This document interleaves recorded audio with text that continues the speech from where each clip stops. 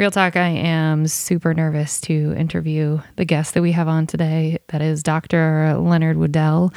And I'm very rarely nervous to interview because the guests do the heavy lifting. But today, this is a globally sought after thoracic surgeon and speaker who is also an adjunct professor at several universities and saves a lot of lives and is the head of the thoracic surgery, department or division. I don't know words in the Cleveland Clinic, which is one of the most, helps to know important people is how I got him on, but I'm real nervous. I'm probably going to sound like it. And yeah, I'm brand new at interviewing.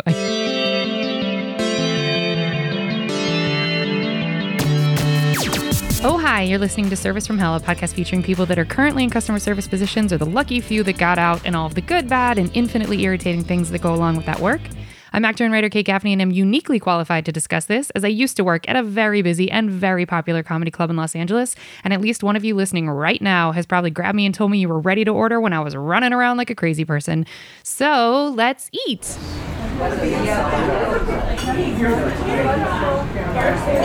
I'd like to welcome our guest medical doctor specializing in general thoracic surgery, currently practicing at the prestigious Cleveland Clinic in the great state of Ohio, Dr. Jim Woodell. Did everyone notice how I slowed down? It's because these are really big words that I'm not used to saying. Dr. Woodell received his medical degree from East Tennessee State University, completed his residency at Vanderbilt University in both internal medicine and general surgery, then had a fellowship at University of Michigan in thoracic surgery. Dr. Woodell has been in practice for more than 15 years and went to school for 584 years before then, so if you want to learn how to live forever, this is your guy. I better know Dr. Woodell from running across soccer fields for most of my young life with his lovely wife, who's one of my closest friends, Ashley. What up, Ashley? And since bothering her to ask him questions about weird medical stuff or just bothering him in general.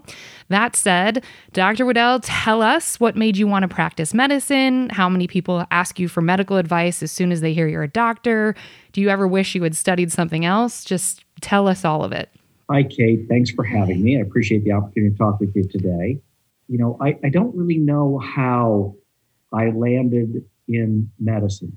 Like most people, I think going through college, I wandered a lot, thinking one day I was going to be a lawyer, and one day I was going to be a business person, and one day I was going to be an architect, and one day I was going to be a doctor. And I think it just, as time went on, it was more of a process of elimination than it was anything else. And I almost fell into this. I actually, when I was graduating, had been accepted to law school and was very, very close to taking on that career field. And then I realized I hate to read. So for somebody who has to spend their entire life reading and writing, I didn't think that was the greatest match. So I wound up in medicine. It was a little more circuitous than that, actually, because, I had a falling out with my dad. And it all had to do with, the typical college things. I got into a college relationship, and that was really more important to me at the time than studying, and had a really bad semester, really bad, like below 2.0. And, for someone who wanted to be a professional, that wasn't good. And my father was furious with me, actually threw me out of the house, put $100 in my pocket and gave me a car and threw me out of the house. And so I wound up living out of my car and then with my girlfriend in an apartment and getting into the service industry to support myself, to go through college and then medical school for training. So it's not as straightforward. My path is not as straightforward as most people's work. That's so, I have 6,000 questions, but that's so interesting that literally what got you into medicine was not wanting to read. That is pretty much. That's the first time I think that may have ever been said in the history of the planet. Okay.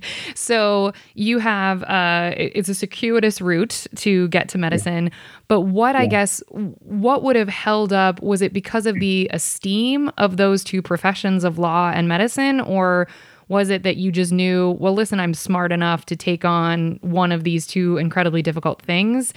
Because I feel like, if I had a bad semester, which I had a couple, I might be like, well, guess I'm going to do nothing hard. I mean, I can't imagine, like, what made you pick between those two really difficult things?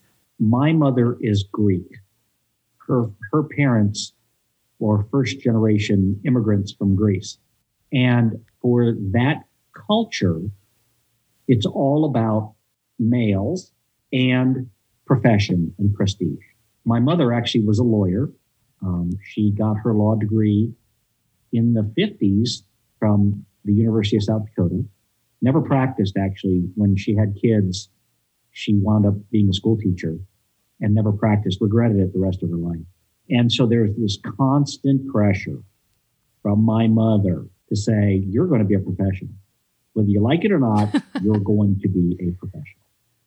So for me, I had two choices. It was the law or it was going to be medicine right out of the gate. I mean, she would have nothing less than that. Was that frustrating? Oh, yeah, very much so. Because it was really frustrating when I was in college because all of my buddies who were in the business school were out drinking beer, playing volleyball during finals. And I was sitting there playing with Tinker Toys, trying to build organic chemistry models to try to figure out what this test was going to be all about. It was terribly frustrating.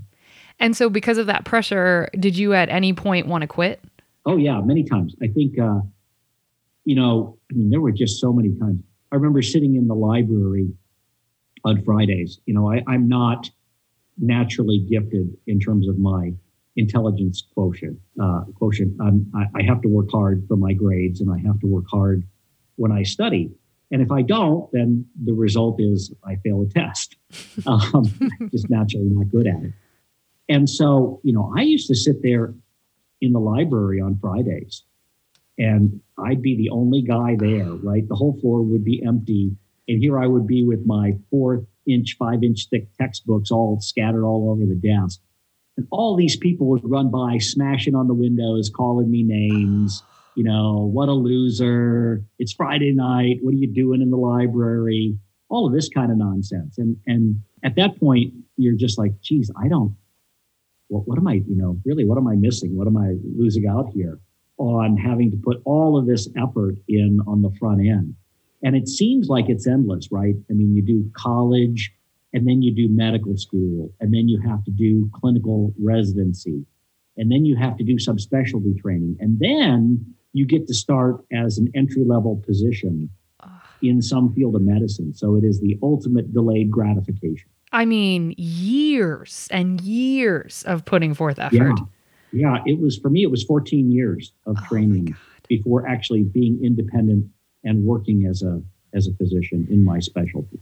Now I want to ask, because I would imagine, and again, I have zero, don't come for me, audience. I know nothing about medicine. Please leave me alone. But if I were in a position where, God bless my parents, they didn't push me to do one particular thing, but if I were in a position where I had to do medicine, I would want to in no way want anything to do in the OR. I wouldn't want anything with surgery, because talk about the most high pressure medical situation. Was that just I'm doing it because I can? Or at some point, did you become interested in surgery during medical school? Like, what pushed you there? Yeah, so my training is a little bit also unique. Most people don't certify in 3 or 4 specialties. Most people have their one certification and then practice in that field. So I started in internal medicine thinking my specialty was going to be cardiology. I thought, well, I'll do my internal medicine and then do my cardiology fellowship and then be a cardiologist and put catheters in people and diagnose and treat heart disease all day long. And where I trained at Vanderbilt, it's a very, very, very busy heart center. And this was a 24-hour thing. It never stops, right? I mean, all these heart attacks and all these people come rolling in the emergency room at all hours of the day, especially, it seems, from 12 midnight to 6 a.m. And so, what I was noticing is that these guys were working hard. I mean, they were working really hard all day long, all night long in the procedure lab, catheterization. But what frustrated me about that was they could only go so far. So they could diagnose the heart disease and they could put a stent in or temporize it. But if it was really severe, they had to call the heart surgeon. They had to call the CT surgeon. And that was kind of where the buck stopped. There wasn't anything past that. That's it. And then I was thinking to myself, well, geez, maybe I want to be that guy. Maybe I want to be the guy where this is the end game. This is where you stop because you can't go any farther than this guy. And during that process, during that time is when I made that decision that, if I'm going to do this, I'm going all the way. I'm going to carry this out until the very end. Now, because of that attraction in the trajectory of, I guess, chain of command, did you then want to stay practicing and not necessarily go to the OR, but be able to be a resource in that situation of, hey, you don't have to call anyone else. I get it. Or was it as soon as you got that specialized training, you were then going to have to move to the OR? Yeah, you have to. So, there's a certain gratification with the operating room. It's a very cause and effect relationship. You go, you have a job to do. It's a technical exercise. And if you're successful with the technical exercise, provided there isn't some unforeseen event in the operating room, then you're done. You move on. You do another technical exercise. And I like that. I like the fact that each one is a little bit different, although along the same theme, and that you're charged with getting from point A to point B in the most efficient fashion possible. And then you can see immediately the results of your work. It's not like you're treating a chronic condition like diabetes, for example, where you have someone who has diabetes and you say, well, go take this medicine and chart your sugar numbers, and then we'll make fine adjustments and get this into the range of where it should be over the course of the next few months. This is I'm having a heart attack. If somebody doesn't help me, I'm going to die. And I'm going to go and I'll be the person to intervene in that and fix that and make sure that doesn't happen. I'm trying to write down all of my questions because I have 100. I want to go back really quickly, but before we go back, so have you, for some of your patients, then do you do follow-up care, or are you do triage and then you don't see them again? Yeah, so it's very limited. The surgeon's role is limited to that event. So if it's a heart attack, for example, and the patient requires a coronary bypass operation, then the patient is cared for in the hospital for the postoperative care. They're discharged, and they're usually seen once afterwards for your follow-up care. And then the patient is seen for long-term care by his internal medicine doctors, family practice doctors, cardiologists, pulmonary doctors, whomever is charged with the general health maintenance of the patient. Have you ever done heart surgery on the same person, like multiple times? No. That's a good thing. No. Most of the types of surgery that we do in the chest are kind of one and dones. I mean, there are patients that require redo operations, for example, if valves fail years and years and years, if bypass grafts occlude, if lung cancer recurs. But most of these are not multiple operations on the same patient. Okay. And so just going back, you had mentioned how difficult school was and how you were the person there on Friday nights in the library.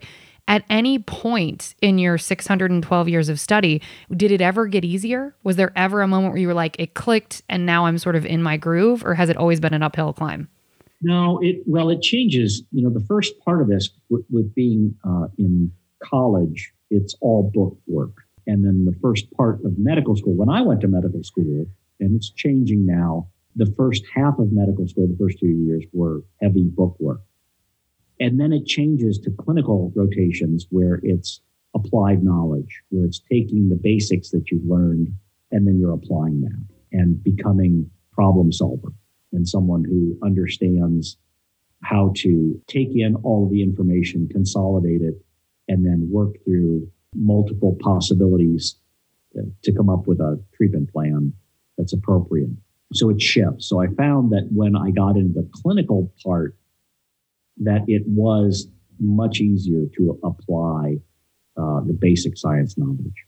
Okay. So, and do you feel like, do you still get nervous before surgeries, or did you ever get nervous, or was it just like, nope, this is what I do and I'm... Well, yeah, it's an intimidating environment. The operating room is a very intimidating environment. Especially for people who don't frequent it, right? I mean, if you've never been there before, or if you've only been there a few times, I mean, we've had medical students standing there and all of a sudden, thunk, right? You're not paying attention, you hear something and they're passed out on the floor. Or worse, when they fall asleep, when they're holding some retractor or something happens in the operating room and they're not, you've lost their attention span and they fall asleep during the operation.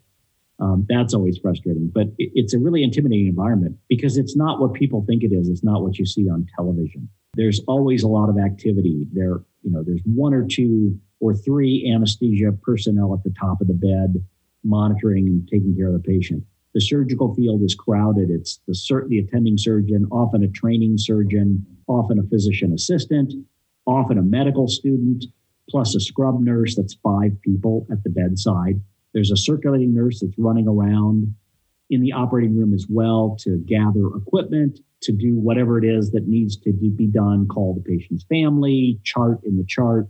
So it's this very busy environment. It's incredibly bright with all of the LED lights that we have. And usually there's some kind of music going on in the background. Really? Oh, yeah, always. Surgeon's choice, circulator's choice, whatever, Sirius XM or pick a station. And so that combined with the sound of the machines that we're using, the sounds of the life support machines that the anesthesia people are using, it's an incredibly loud and bright and busy environment. Mm. And so, and you can't, unless you're walking in at the very beginning of an operation where the patient's being prepared, the only thing you see in the surgical field is a square that's been draped off by sterile towels and sterile paper gowns and accoutrements. So the only thing that you see is something about 2 feet by 3 feet in a square. You don't see anything else.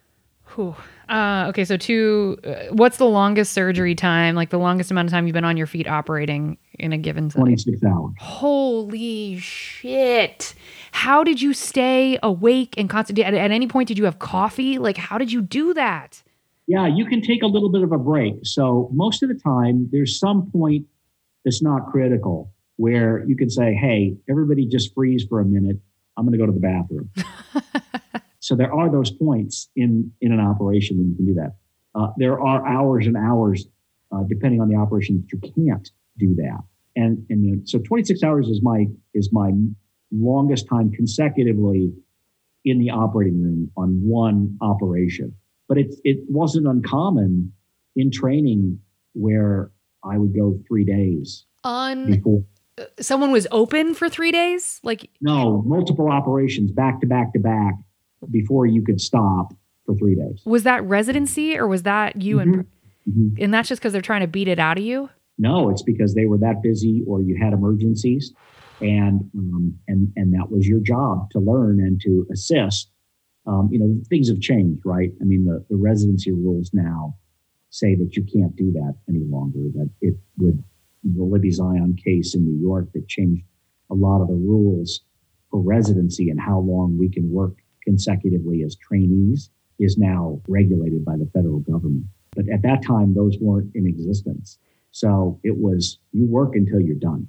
Wow. And I apologize. You said the Libby Zion case. Was this a case of someone passing away as a result of someone being awake? It was a young girl in New York City who had an unfortunate outcome, and the case was litigated, and it turned out to show that the people that were caring for her were trainees, a number of them trainees, and a number of them were in that situation where they had been working for extended periods of time. And so the question became, is that safe? Can you make good, sound medical judgments? And can you provide at least the basic standard of care or what's expected, which is excellence in care after working those long periods of time? And the courts determined that that wasn't a safe thing to do. Good Lord. Okay. So then what is it, like tag out a surgeon now? Is that the new standard? Yeah. It's if I had done this during my training, they would have fired me. But it's not uncommon that a resident will just say, time's up, I got to go. And self-determined amount of time? I've been in there for 10 hours. It's predetermined. There are rules. We all know what they are. And then, it's up to the resident to keep track of that timing. But yeah, I've had people tell me, hey, I have to go to the birthday party. I'm leaving. In the middle of a surgery? Oh, Yeah. do you get frustrated with that? Well, it's a different culture, right? It's not something that I could have ever done. If I had done that, they would have fired me on the spot. They would have said, "You're done, goodbye." But the culture's changed. Now we have to be accepting of that. Jeez. Have you? Now, those rules don't apply to me or to other attending physicians, right? If you're an attending physician, there is no tagging out of an operation. There's nobody to do that. You're responsible. So in some ways, they're doing a disservice to the up-and-coming medical doctors by not getting them used to the practice of being in an operating room for 26 hours straight. Yeah, maybe. I guess you could argue that either way, I think. But they may be faced with that and have never experienced that. Yeah. We get the chance in an academic environment, both here where I'm at currently and previously when I was at Wake Forest training people. You get the opportunity to associate with other people who are in the academic field and other people who are training. And there's all kinds of different varying opinions about how we should be training and what the drawbacks are here and what the drawbacks are there.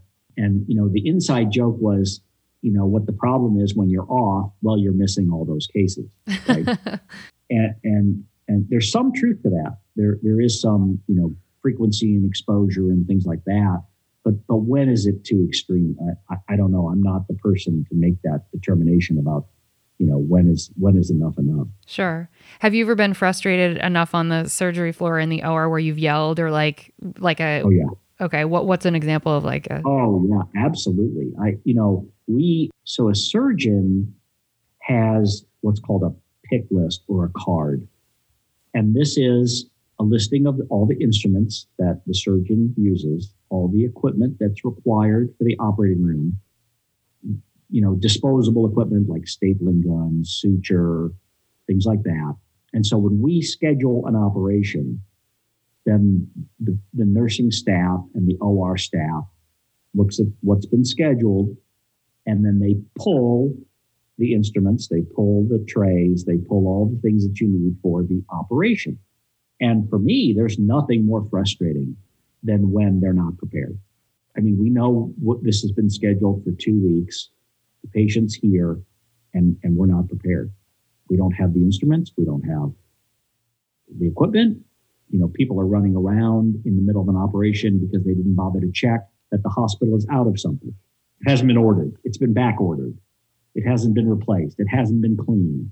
It hasn't been, there are a gazillion different excuses as to why we don't have anything. But there have been, it doesn't happen often, but there have been times where you get a series of these things going all at one time.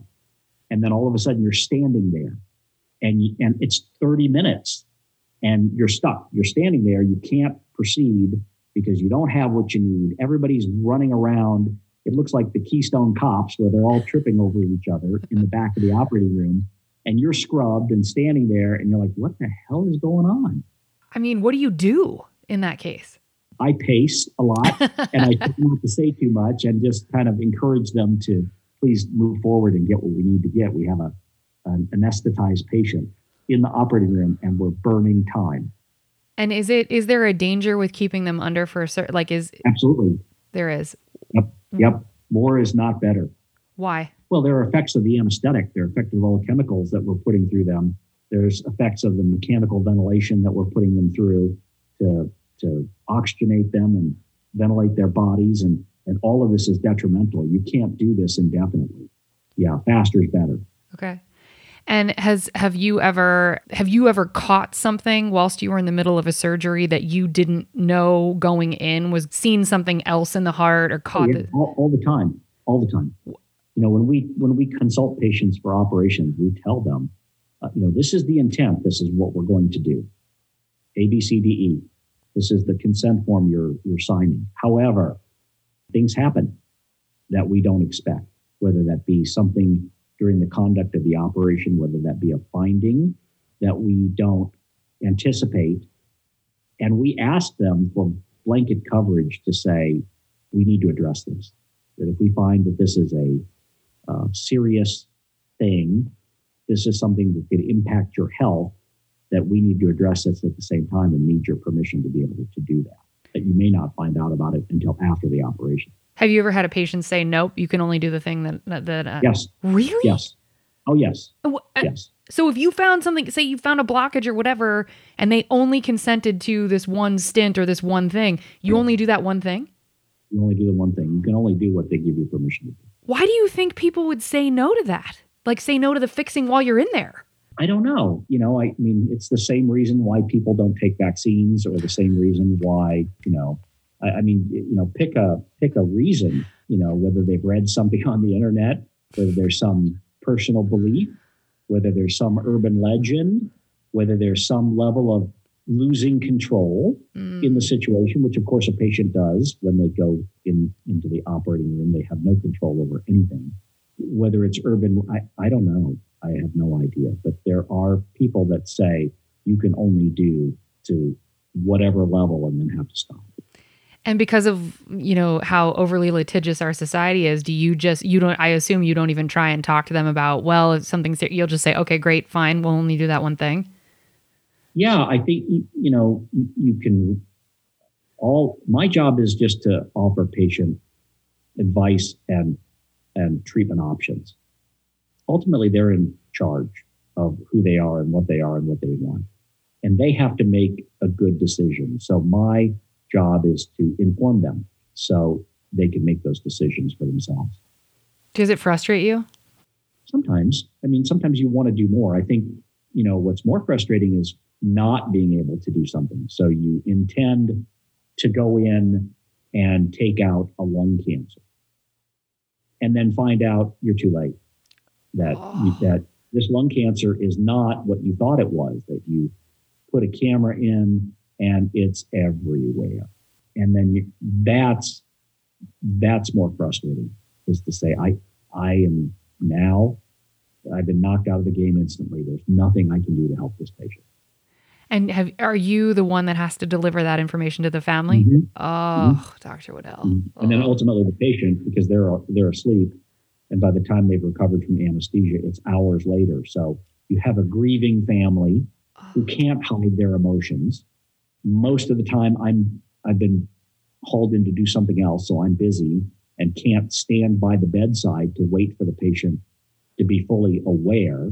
So I have to be called to see the patient afterwards. And the scene is usually you walk into the patient's room, the family is there, they're crying. The patient doesn't fully understand what's happening. They're anxious, nervous, scared.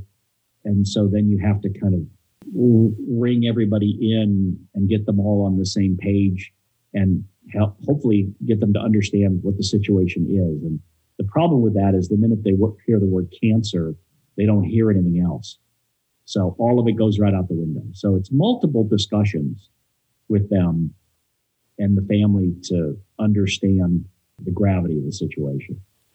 Have you ever had anyone freak out on you when you present that information? Oh, yeah, all the time.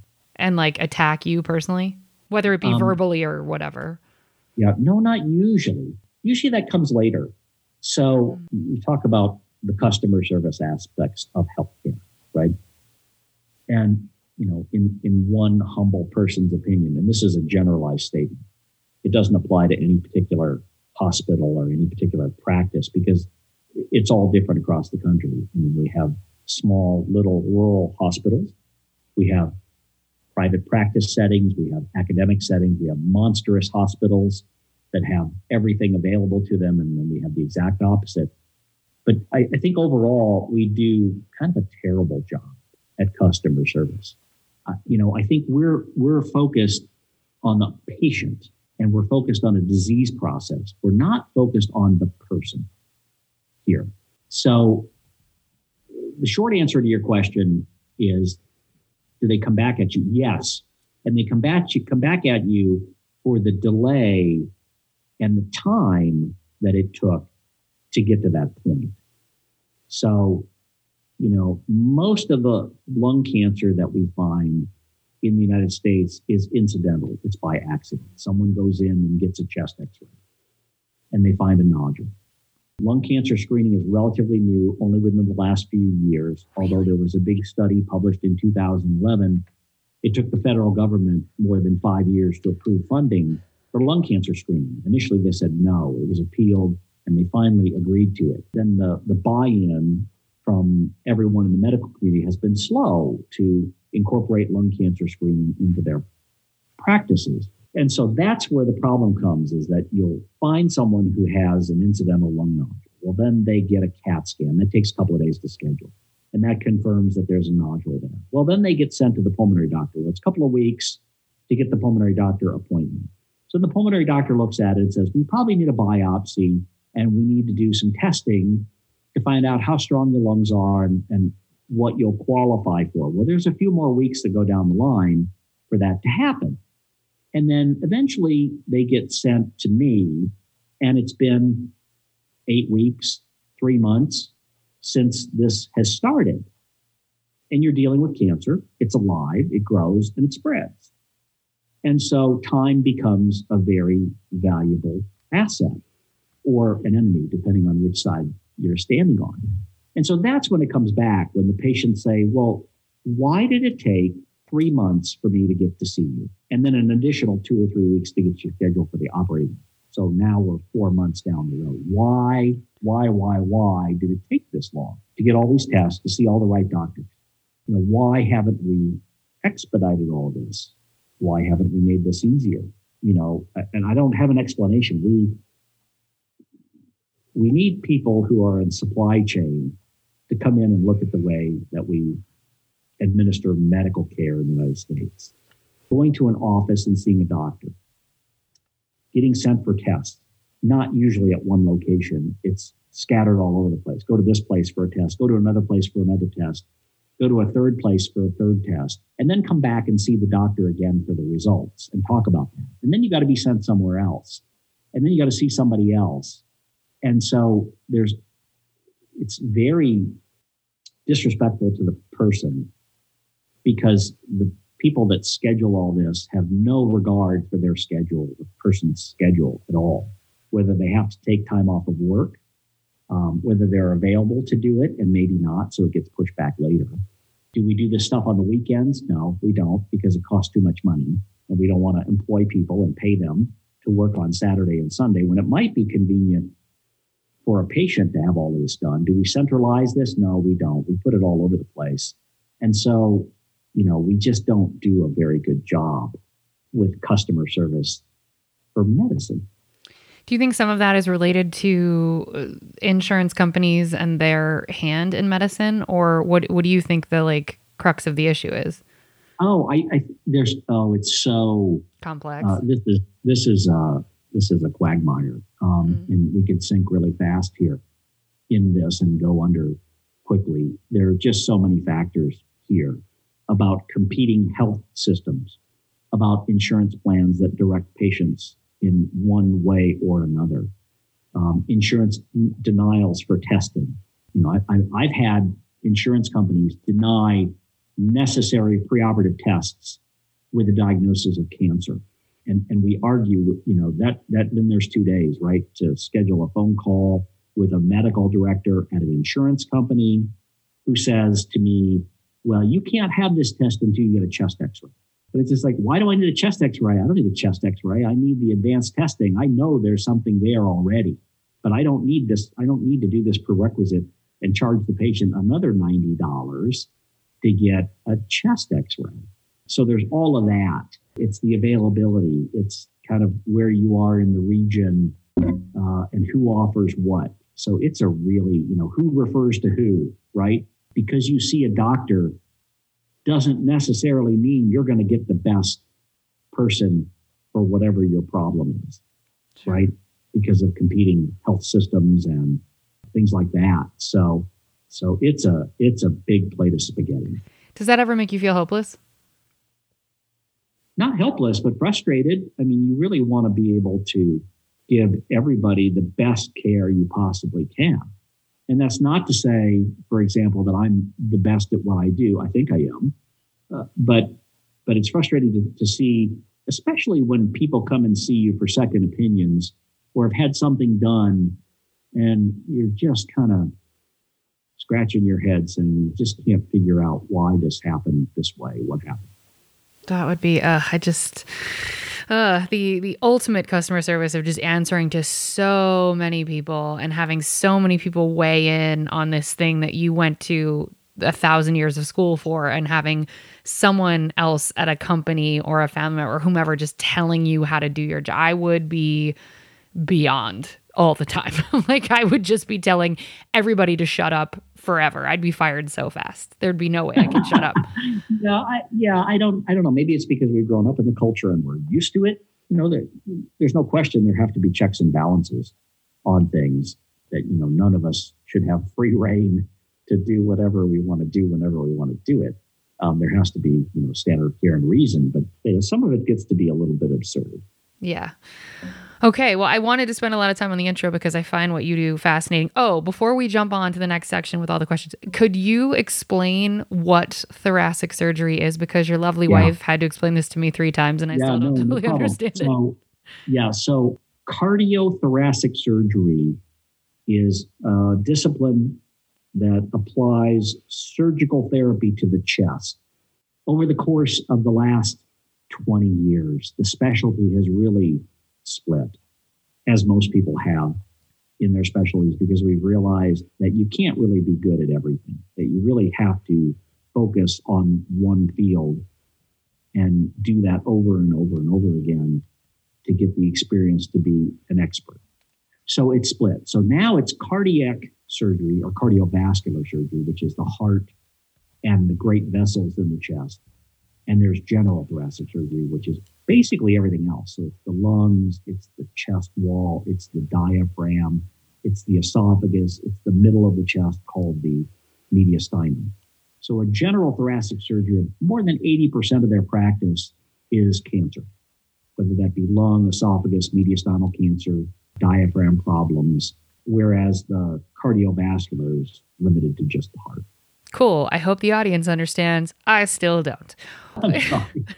No, it's not your fault. All right. I hope you enjoyed Just think about the chest and the heart and then everything else in the chest. It's cool. That's pretty much how Glad you're doing what you're doing and I'm doing this. Hope you all enjoyed your abs. We're going to move on to the entrees after a quick break. Yeah.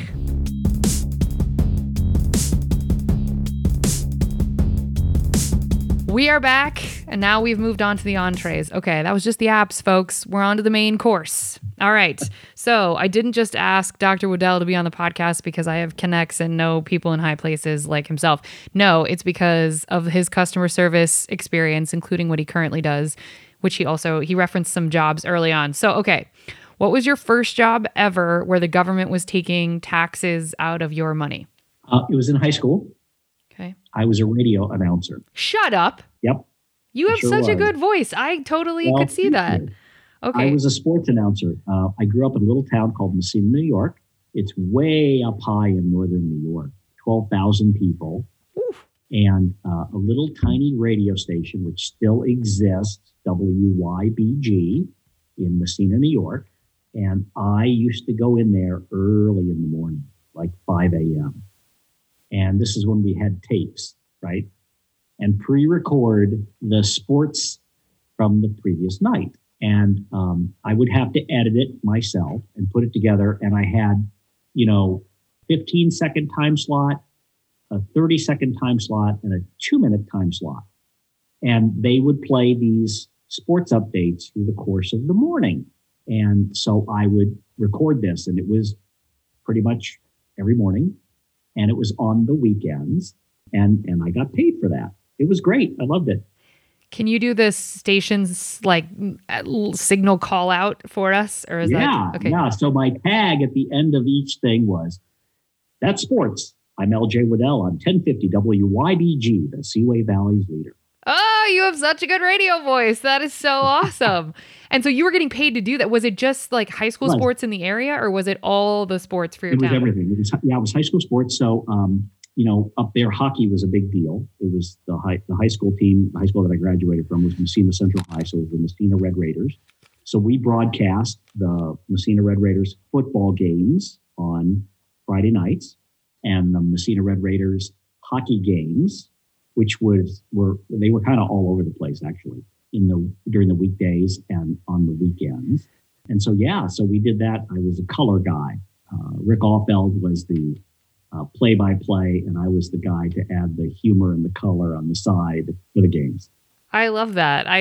Is that something that you may have wanted to go in, if not for your lovely Greek mother pushing you into? Yeah, you always think about that. I would, being on national news as a national broadcaster, I think that would be cool and very great, but never did pursue it. I'm sure the number of lives you have saved, they would all be like, yeah, we're super glad he's not a radio announcer, actually. Okay. How many customer service jobs have you had? Yeah. So, I mentioned to you earlier that my dad threw me out of the house. And so I came to Tennessee and enrolled at the University of Tennessee to complete my college education, and took a sales job, a retail sales job at Jarman Shoes. Now, Jarman was kind of a mid-level men's shoe company. They were owned by a company called Genesco out of Nashville. Part of that still exists. The Journeys stores that you see, and Johnston & Murphy, which was their high-line men's shoe. They still exist. Jarman is long since gone. But to pay for college and to survive as a human being, went in with a reduced schedule at college and worked almost full-time selling men's shoes, and then going to school kind of on the side to complete my education. And then stayed in the shoe business, actually jumped over to Stride Rite Shoes when they had retail stores. Oh, you defected. Yeah, for years. Okay. As I was going through college. Okay, so that's 3 jobs. What else? That's probably it. I never did wait tables. I think that's probably it. Okay, but the big, you've been 15 plus years in a massively customer service heavy job. So we're counting that. So 4 total. It will give you 4. But you've had specialties and, I don't know, gone all around. So I'm generalizing medicine as one thing. I want to go. So with when your dad kicked you out, did I know you said he gave you $100, put it in your pocket. Was he paying for school prior to that? He was not. Yeah, he was. He was. Oh, yeah, he was. And so when he cut ties. I didn't talk to him for 5 years. My mom would try to sneak on the phone and call me once every couple of months, and she would do it very quietly. Oh, because if he found out, he would get mad. And I remember one particular Sunday, she was talking to me. She got about 5 minutes in the conversation, and I could hear him screaming in the background. And basically, the phone just got hung up. So I imagine he just took it out on her hand and hung it up. But it was 5 years before I talked with him again. I mean, that's a lot. Did you initiate the conversation then when you guys started speaking again? I initiated only to tell him that I had been accepted to medical school. See, that's a way to drop a hammer, though. Like, cool, you cut me off, whatever. Guess what, buddy? I'm going to be a doctor.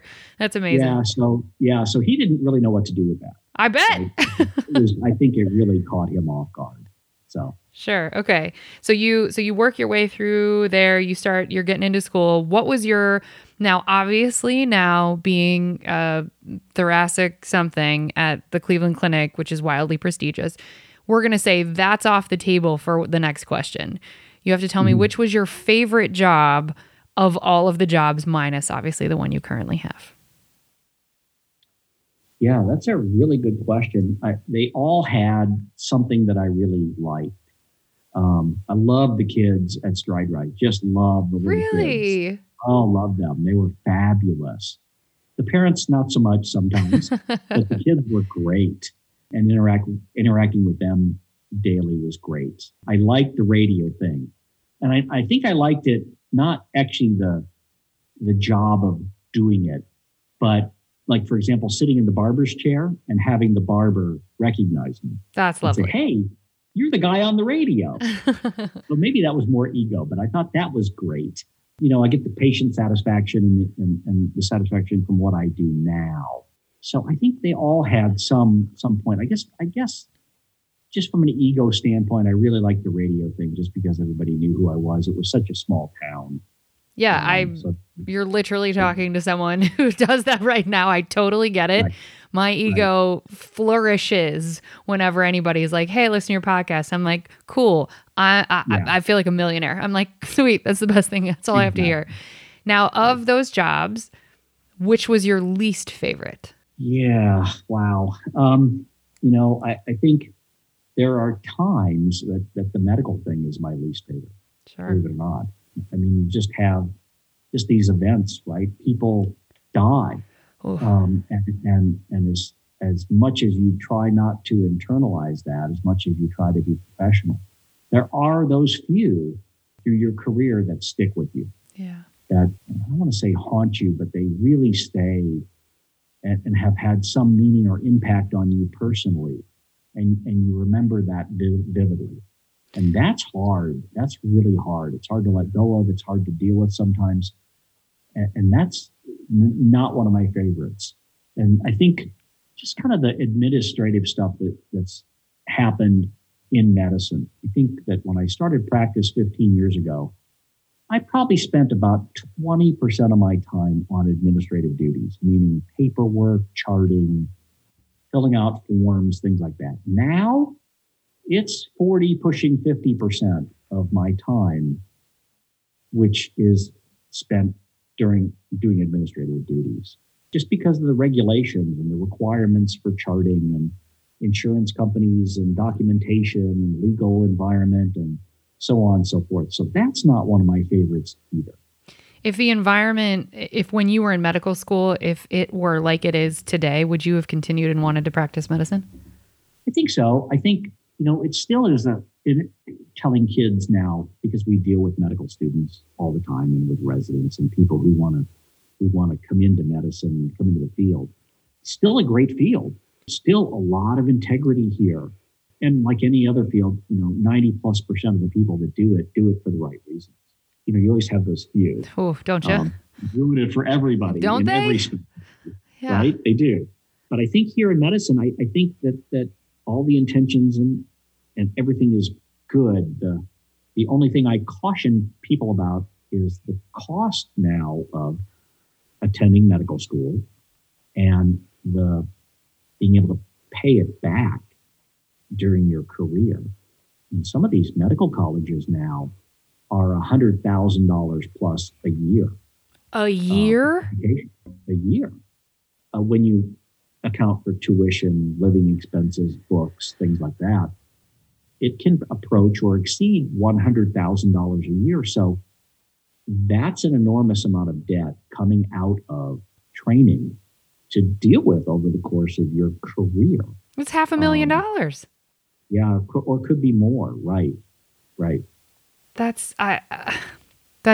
feels unconscionable to me. I mean, there needs to be, I don't know. Anyway, just going back to what you were saying, when a patient passes away and it sticks with you, is there a support staff at the various hospitals that you've worked at that you can go talk to and be like, hey, this is staying in my brain? Not really. Ugh. Not really. That's one of the issues we're dealing now with COVID too, is, now that we seem to be on the tail end of this and things are opening and sort of going back to whatever this new normal is that we're going to be dealing with, the focus is now becoming on getting volume back in the hospitals, right? Getting the numbers, making up for lost revenue. And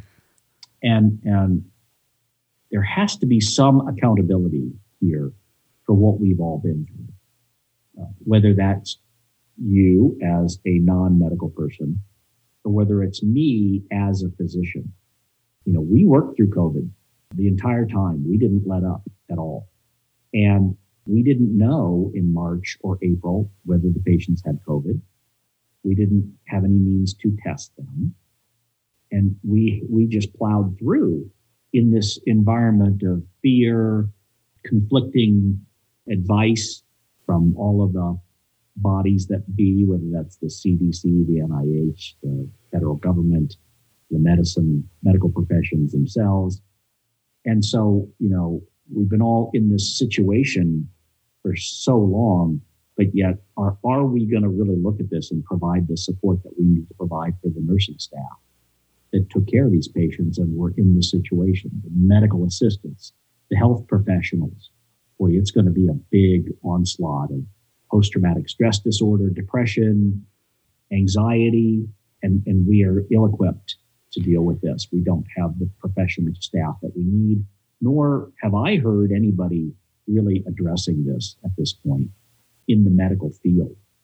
is a PowerPoint presentation that you're required to do for CME credit during the year adequate to deal with this? Probably not. Probably not. Probably. It might take more than a PowerPoint. It might. Right. And is some, phone number, referral phone number that you're given as an employee to call if you need help, is that adequate? Or is some group setting adequate? I don't know. But I fear that we don't have the mechanisms in place for this or for just routine. Mental health support. Yeah. Well, a really lovely, brilliant girl whose name I won't say, but that Ashley and I both played soccer with and went to school with, had a full-fledged medical practice of her own. And during COVID, shut it down. Said, I can't, this is too much. I can't, it's too much with my family. I can't, it's too hard. And I was just like, I wonder how many brilliant people the medical profession will lose because of inadequate mental health support and inadequate support during COVID. I don't think that dust has settled, and I will be fascinated to see how affected the industry becomes by that, because it's not going to come out unscathed. There's no way. No, it isn't. And there just aren't enough psychiatrists, psychologists, or people out there currently to help deal with all this. Yeah, it's unfortunate. Okay. Well, what is you probably have a good answer for this. What's the weirdest thing you have been asked to do whilst you were on the clock? I had a patient ask me to write a letter to his wife, asking his wife to have sex with him. What? Okay. As a medical diagnosis, or like, what was the context? He had fully recovered from his operation and had complained that the relationship with his wife was not so great. Aww. And that he wanted me to write a letter to tell her that she should have sex with him. And I probably know the answer to this, but did you write that letter? No, he didn't get the letter. Yeah, I would assume not. Did you just say to him, sorry, I can't force your wife? That's kind of out of my field. I think you guys probably need some marriage therapy. To help with that. Yeah. Bless his heart, poor guy. Yeah. But he asked. God bless him. He didn't. Yeah. Okay. And what's an incident, or I doubt you've had any, but was there ever an incident where someone asked to speak to your manager or speak to someone? Oh, yeah. Really? Oh, yeah.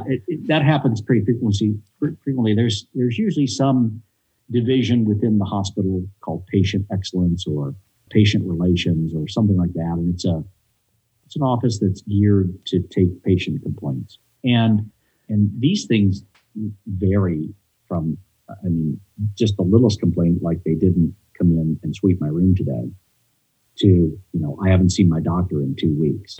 Ooh. So when they file this, when a patient engages the patient relations division, then they're obligated to file a report and then notify the attending physician that something's been logged.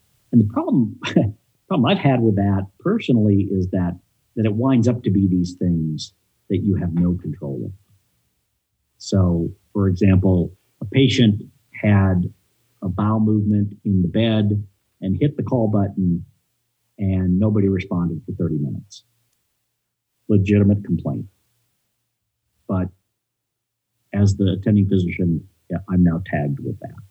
Or, the rapid response team got called for a low blood pressure, and one of the nurses was making jokes to another nurse in the corner during this period. Probably legitimate. Probably shouldn't have happened. But then here comes the call to patient relations, and I get tagged with this and having to deal with it. So you get hauled down to talk to the patient relations people so they can show you these complaints. Do you ever feel like you're held as not only just a physician, but also as just someone in medicine? Do you ever feel like you're held to a standard of you can't be human? Yeah, I think so. I think you can't make a mistake. Yeah. If you do, you're liable for that, or you potentially could be liable for that. Mm-hmm. And working in the hospital, hospitals now are big business. They're run by people who are business professionals and have MBAs, and their standard is much different than what the physician standards are. Mm-hmm. So yeah, it's a little frustrating sometimes when you look around and you say, well, wait a minute, I have to do X, Y, and Z and be 100% on 100% of the time. Yet look across the hall over there. What's going on? Yeah, God bless you and every doctor. I just would be pissed. I would just constantly be pissed. There would be no panacea for me other than screaming just all the time. I just can't imagine. There are those moments where you're just like, holy smoke. I imagine. Okay. What is the last straw that got you out of, because I guess you would have moved on from StrideRite or something, but like, was there a moment where you were at your wit's end with something and you just quit? Not really. I mean, I think what got me out of the retail business was my acceptance to medical school. There just was no way that I could do that and continue to work on the side. It was just too much. I'm just not capable of doing it. So that's what got me out of the retail sales business and moving to a new place to go to school. So we could say the last straw that got you out of that version of customer service was the pressure from your mother to have a fancy degree. We'll just say that. I guess ultimately you could say that. Okay. But I've changed jobs a couple of times, and each time doing so, it's more not that there was a last straw, but that there was another opportunity where I could take my career or what I could do kind of to the next level and advance. Well, you are too humble to say this, so I will say it. Dr. Waddell is wildly, wildly respected in the community and in medicine, and is actively recruited all over the world to work in various locations. And so that doesn't surprise me whatsoever that you are making advancements in your career after being heavily recruited by various places. And then you ended up in the great state of Ohio. So, nobody's sad about that at a lovely, lovely, very well-respected institution. All right, enough of stroking your... It's of you to say that. Well, it's true. It's true. Your reputation precedes you. Okay. And your wife hasn't told me that. That's what the internet says. Your wife loves you for other reasons. Okay. Have you... Well, I hope so. Yeah, she does. She actually doesn't care that you do surgery. She just wants hugs. Okay. Have you ever fired a patient or just... You have? Yep. Okay. Why? Yep. Absolutely. So I operated a young girl who had a condition called thoracic outlet syndrome. It's a condition where there's a number one rib that's impinging on the nerves in the arm. Ooh. Sometimes it can impinge on the blood vessels as well and can cause clots and swelling and all kinds of problems with the circulation to one of the arms. So we did that. And then afterwards found out that she was a card-carrying drug abuser. She had a long history of prescription narcotic abuse and illicit substance abuse as well, with cocaine and heroin and all kinds of other bad things. So, of course, post-operatively, it was just a constant barrage for pain medications. Whether she was actually using them for her own consumption or selling them, or whether she was selling them, I had no idea. There's just no way. But and this was before the states have the systems that they have now, where they track the narcotic prescriptions, and you can look up each individual prescription and each individual person, and it will tell you how many narcotic prescriptions they've got. It tells you who wrote them, if she's doctor shopping and getting them from, a dozen different doctors, how frequently they're prescribed. So there's been a major effort to kind of clamp down on this, but that wasn't in existence when I operated on her. So she went to such lengths as to report me to the hospital for things that were never true. She actually fabricated a number of things and a number of false accusations that, of course, then mobilized the hospital into a defensive posture and had to investigate all of this stuff. And of course, it turned out to be complete nonsense. But she was really difficult to deal with. Her husband as well. They had two small children, and they were very young. They were in their early 20s. And so this was someone that we actually did have to dismiss from the practice, because it just got to be to the point where, even trying to reason or de-escalate with these folks was impossible. It actually got to the point where he lunged at my wife Ooh. during a clinic visit with all kinds of profanity. The security folks were there. I mean, it was like 4 of these guys from security who were the size of gorillas. I mean, they were monstrous guys, literally picking this guy up and carrying him out of the clinic building. It was just it was like something you'd see in a movie. It was really unbelievable. And that could put your medical license in jeopardy if someone really wanted to pursue that. Yeah, sure they could, because all of these false reports sure have to be investigated. There are multiple levels with regards to the state and the federal government for licensing and policing all of this that could have come into play. It didn't get beyond the hospital level. But my goodness gracious.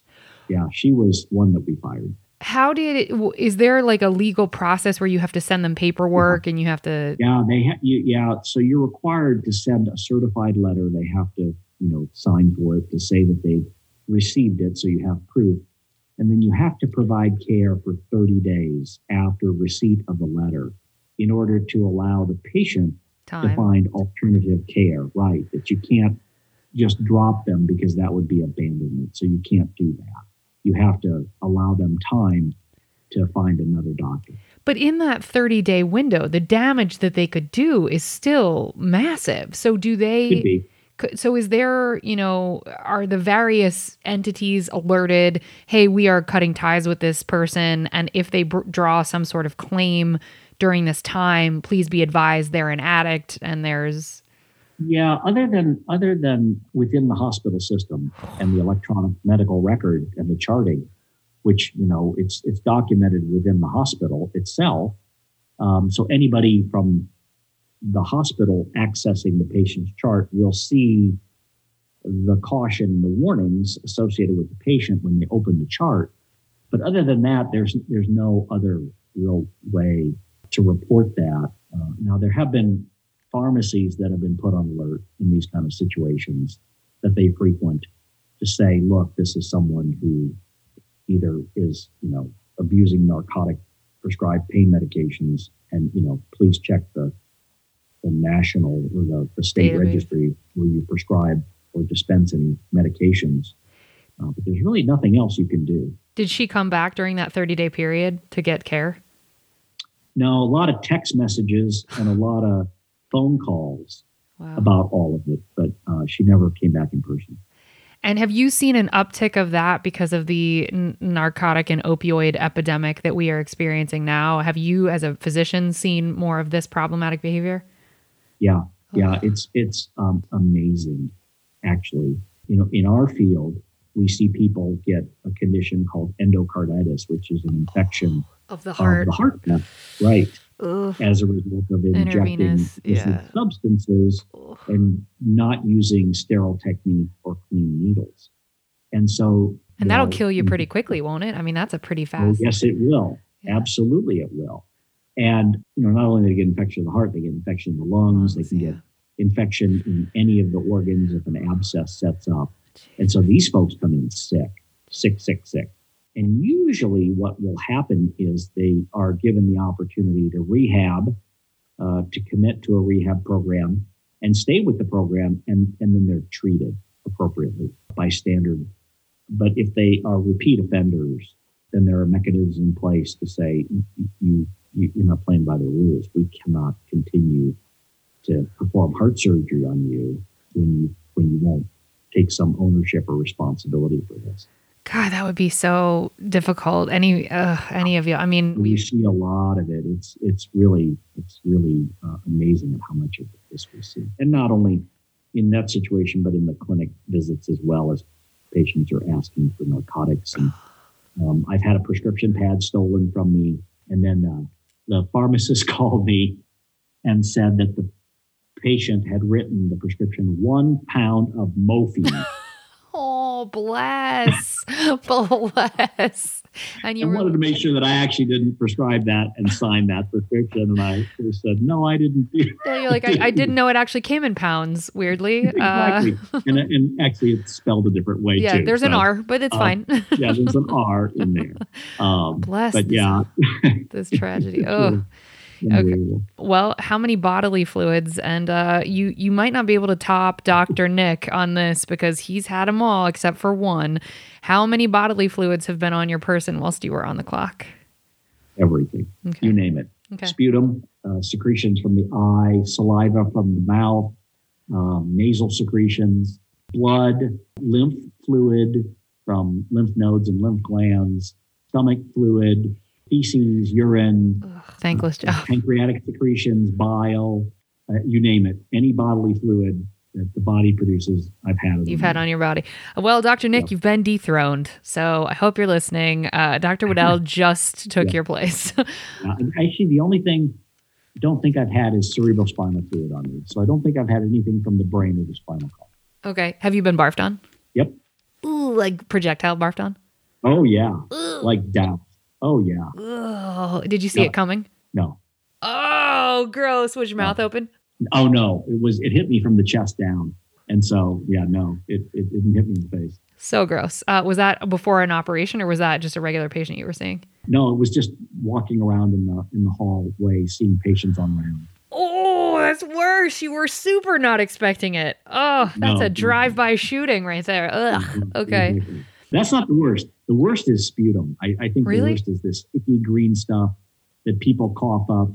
That's the worst. I think I would get sick. Have you ever gotten sick because of seeing stuff like that? No, I did get a little queasy draining a lung abscess once. Okay. It was green. Yeah. We're good, Dr. Waddell. Nope, I'm interrupting and talking over you. And nope, I don't. Nope. Can't hear it. I will get sick everywhere. Gross. Okay. Do you tip when you go out? I do. How much? Absolutely. Minimum of 20%. That's nice. And more if the service is good. These folks are working hard, right? This is what they do. They don't get paid a lot of money. And I appreciate them taking care of us. So my low end is 20% if it's kind of bad service and better if it's really great service. One time I've never tipped. That's what I was just about to ask. Okay. Yeah, we got into a restaurant. It was a local place and basically we're abandoned. We just sat there. It took about an hour to even get the first drink and then another 30 minutes. But we literally sat there about an hour and a half before she came by to even ask us about ordering any kind of an appetizer that evening. And there were about 3 people in the place. I was just about to say, was she slammed? No. Yeah, no. And 4 servers, you could see them standing in the little area where they kind of hang out. Nope. And it was just, holy smokes, what's going on? Yeah, that would have frustrated me. Do you feel like what would constitute 30% or more than 20% type of service? Like what's a really good experience at a table? Oh, I think it's what everybody expects, right? That you come in and you're greeted appropriately and they're nice and they introduce themselves and they're timely. So they check on you. Your water glasses are full. Your drinks are replenished. And I know they don't have a lot of say over the timing of the kitchen in terms of putting the orders in. So you have a nice experience where you have time to talk. You don't feel rushed. You don't have your salad and your entree come out at the same time. Right? Coffee's hot when you get your dessert. And it's timed enough that you're not rushed or that it's a good experience. By the same token, if you're at a chain restaurant and it takes 3.5 hours to eat, that's a little bit long. Yeah. I think just kind of feeling like, yeah, they're here and everybody was kind of on point. Yeah, so reasonable expectations is what you have just articulated. Yeah. Were you ever fired from a customer service job? Nope. Have you ever been fired from any job? Nope. All right. Not yet. Oh, God bless. Knock wood, but that's never going to happen. Okay. Can you give me an example of, and you don't have to get specific, I don't want to put you in a weird position, but the worst patient, either an archetype of who is a bad patient. You've listed someone getting in Ashley's face is pretty, and yours is pretty terrible. But do you have another worst patient you can think of that you're like, oh, I never want to see, or an archetype of what a bad patient looks like for you? Wow. That's a really tough question because when we see people as physicians, we're not really seeing that person. That's right. I mean, when you come in to see a physician, you're there because you have to be there, not because you had 2 hours on a Wednesday afternoon and nothing to do, so you just talk to your doctor, right? That's not what the case is at all. So, you have to be respectful of the fact that most of the time, it's an uncomfortable position for that person to be in. They're either hurting, there's anxiety, there's fear, there's all of these things that are overlying what that real person is. So you usually, after talking to them just a few minutes, can begin to unwrap those layers and peel them back to find out who's really underneath that and who you're really talking to. And so there isn't really one particular kind of person that walks through the door that you're just like, oh God, what am I going to do with this guy or this girl or this person? So I don't know that there's an archetype. I think the people who are disingenuous, that are there for ulterior motives like drug seeking, are frustrating. And, you just kind of feel like, gosh darn, this is not real. And I could really be spending time helping somebody that really needs the help. Be seen. That would be frustrating. Okay. Well, now we're going to move on to the good stuff. We hoped you all saved room for dessert.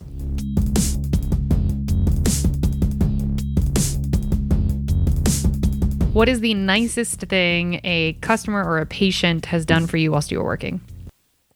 Yeah, that's a really good question too. And they come in so many different ways. Patients will bring gifts to you, and that's always awkward about taking a gift from a patient. Some of them are sometimes extravagant. It's an awkward situation for me personally if a patient brings a gift, especially if it's something that's a little more extravagant, like hundreds of dollars in value.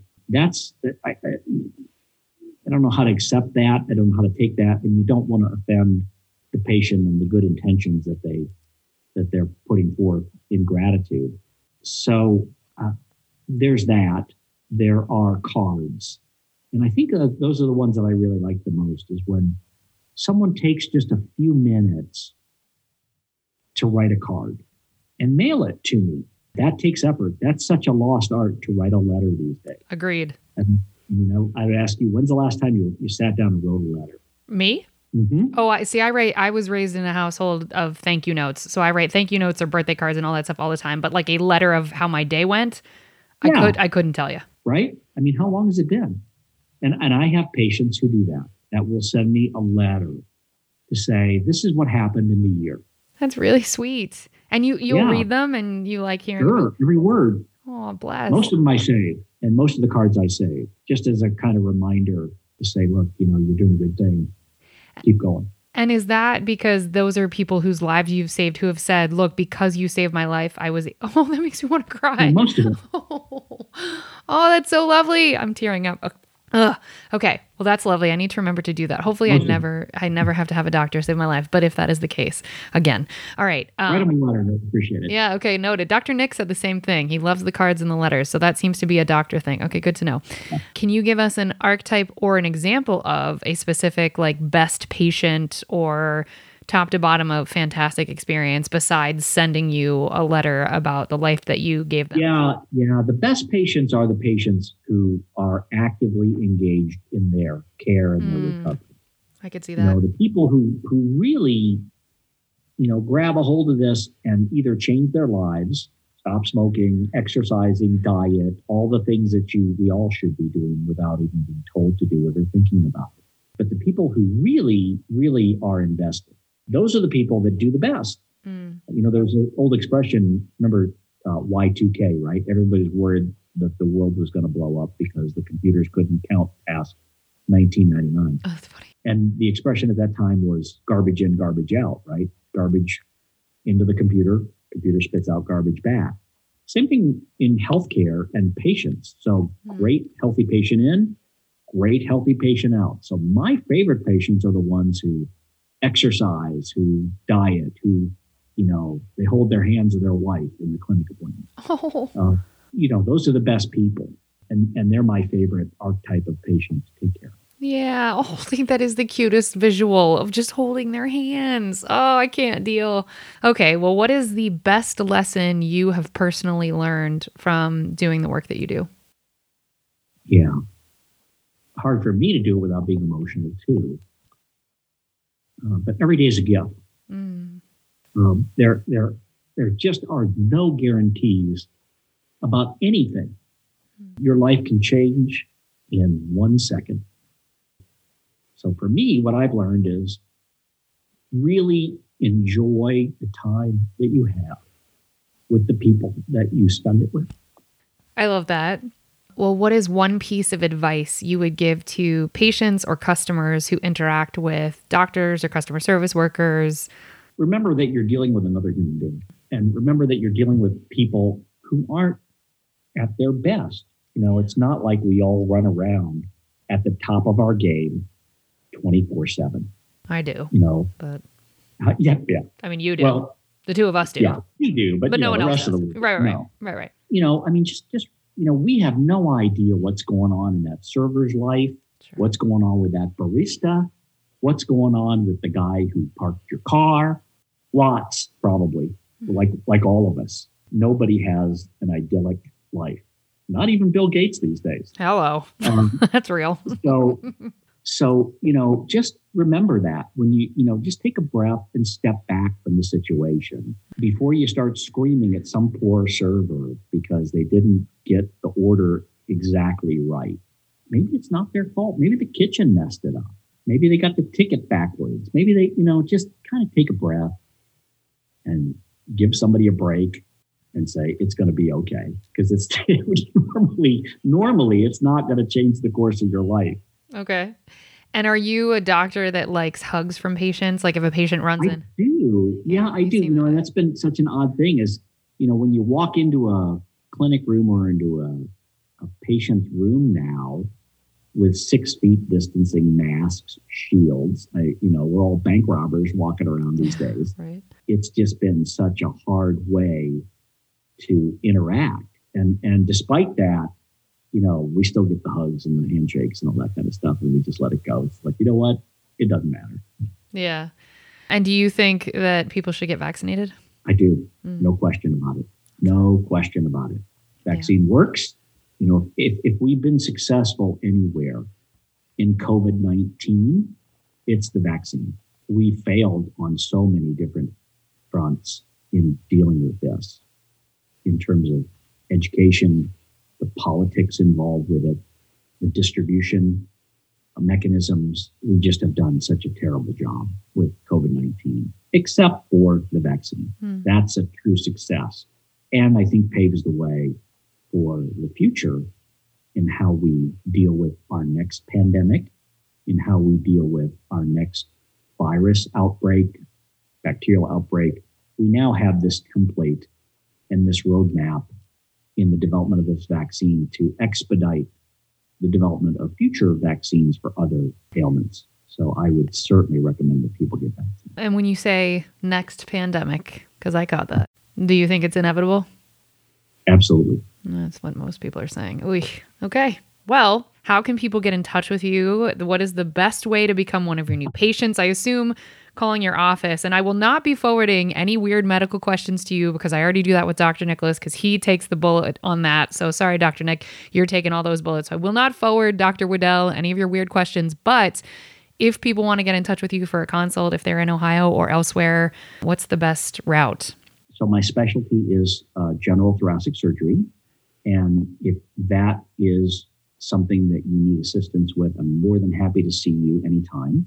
If you have a broken ankle, I'm probably not the right doctor. You're not the guy. Not the doctor. But the best way is through my office. And that's a 440-333-8600. 440-333-8600.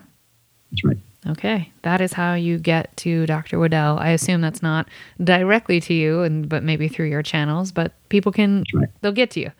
Well, Folks, we're going to drop your checks now. Thank you so much for listening. If you want to help us out here at Service from Hell, we'd love to have you subscribe, rate, and or review the show wherever you listen. It will help us reach more people that need to be schooled on the art of being kind and will be catharsis for those of us still working in the industry. If you want to get in touch with us directly here at Service from Hell, send us your receipts at servicefromhellpodcast@gmail.com. We'd love to hear from you. Remember, if you can't afford to tip, you can't afford to go out. So don't be garbage and be good to people. It's easier that way. And also send your doctors cards and give them hugs when hugs are appropriate again, because it means a lot. We keep hearing that from doctors. So send cards, send Christmas cards, send pictures of your babies. They apparently love it. So thank you for being on, Dr. Waddell. This was lovely. Thank you. Thank you. All right, folks, that's going to do it for us. Good night.